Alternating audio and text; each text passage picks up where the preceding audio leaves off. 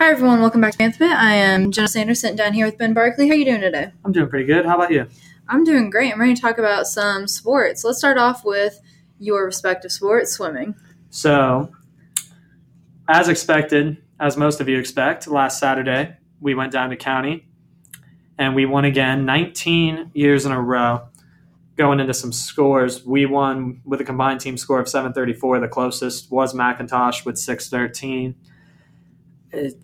Really, you kind of just expected that our swim team's really always been, the team in the county that always pulls away.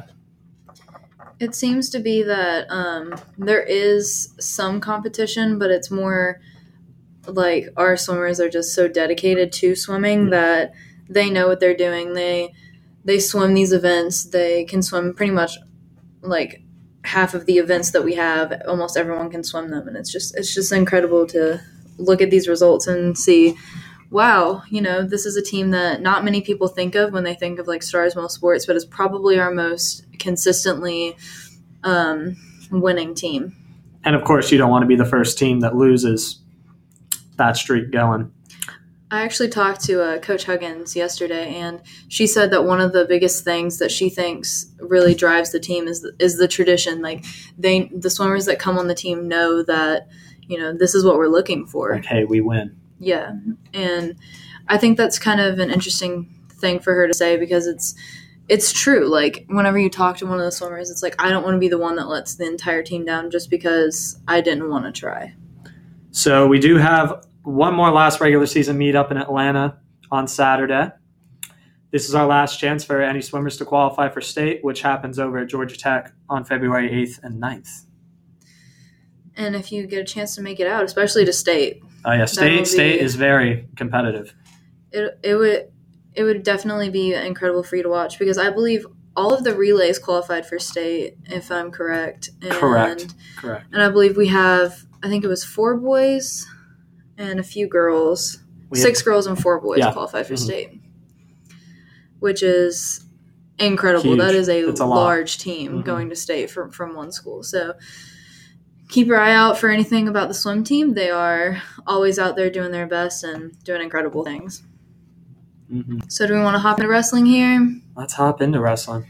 All right. So wrestling had state duels last weekend, and we unfortunately lost. Although we have an incredible team, and we always have. So shout out to those guys who go out there and give it their all in one of the hardest sports I think that we have and the most physical, definitely. Exactly. All the things that these boys have to do, the cutting of weight, the hard practices, and the mental aspect of it. It is one of the hardest sports you can do in high school. Especially just with all of the physicality of it and, having to make sure that you meet, especially like you said, with the losing the weight and everything, that with all that muscle that they have, they still have to, stay in the same weight class. Very hard. But the boys are very good at it. Do you want to do boys or girls basketball first, Ben? We're going to start with some girls basketball. So over the weekend, girls and boys both had a region doubleheader, starting out on Friday at McIntosh for the second battle of the bubble. The girls' game was a really good game. We were down, I would say, 11 in the fourth quarter alone. And then we started rallying. 2 main players that stood out, Ashton Lally, a junior, and senior Alyssa Angelo. Angelo hits a 3 with about 2 minutes left to put the team within 1. McIntosh calls a timeout. Ball moves to midcourt. McIntosh player overthrows it. Ashton Lally steals that ball. She goes down the court. She finds a cutting Alyssa Angelo. She puts in the layup. That puts us up 1. Then McIntosh gets the ball again. 3 straight chances for easy layup. 3 straight misses. Then Ryan King gets fouled, hits the free throws that seals the game. They just didn't give up. And something that's actually kind of interesting about those 2 free throws that Ryan King hit at the end, she was a little frazzled getting to the game on Friday night. She actually got into a car crash, but then immediately turned it around. Boom, she was on the court. She was there.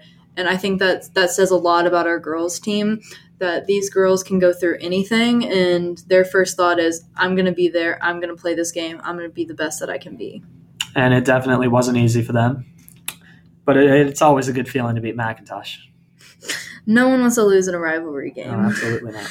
So then going into Saturday, we had the second game of a region doubleheader against Whitewater. It was, again, these two games were not easy for the girls. It had to go into double overtime for this game, but it just shows their work ethic, how they're not going to give up easy. Double overtime is very strenuous on every single player that they have because everyone has to play every single minute that they can. So, in basketball, you're running back and forth, throwing the ball. So the girls being able to pull off a 61-55 win in a double overtime is incredible. It is, absolutely. So tomorrow, the girls have their next region game right here against Fayette County.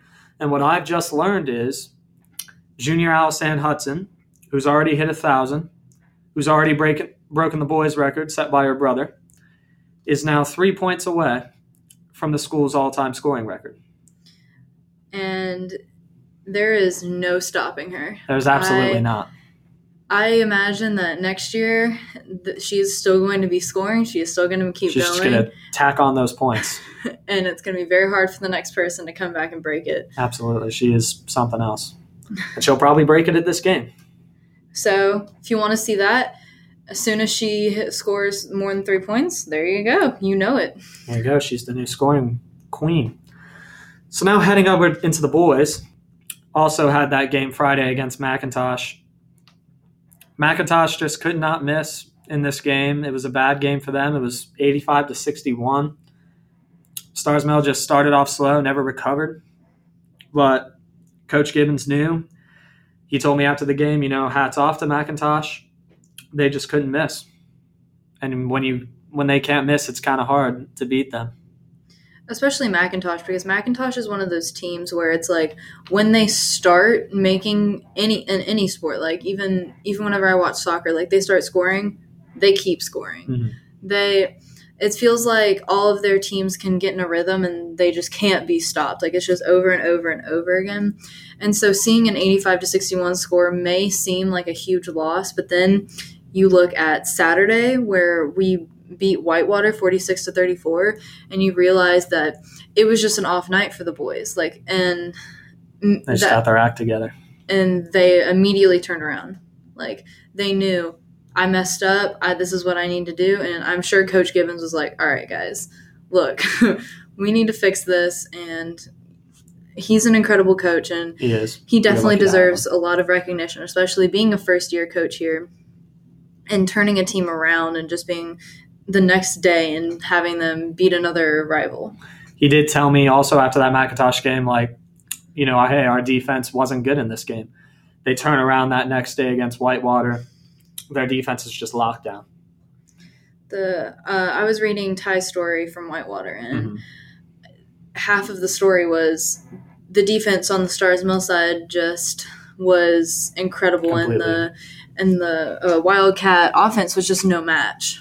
They were small. I know their front court is smaller than most teams in the county, and Stars Mill just took advantage of that. Because we do have a lot of strong players that can just keep going, and I think that showed, especially after losing by such a big margin, that the next day they can turn around and beat a team that is another rival that they really want to beat. So also tomorrow, Fayette County as well, right here at Stars Mill. Also, what I've just learned is senior Nate Allison, not boards, but he does get a lot of those. He's 9 points away from 1,000. So another history-making night. Tomorrow could be a historic night in Stars Mill. Tomorrow will probably be a historic night in Stars Mill, and make sure you come out and support all of our athletes, especially because basketball is coming to an end. Swim is coming to an end as well, with swim's last meet before stays being. Wrestling's already over.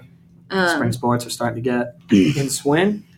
We actually have some rosters already for spring sports, and so we'll be talking about those here soon. And thank you guys for listening.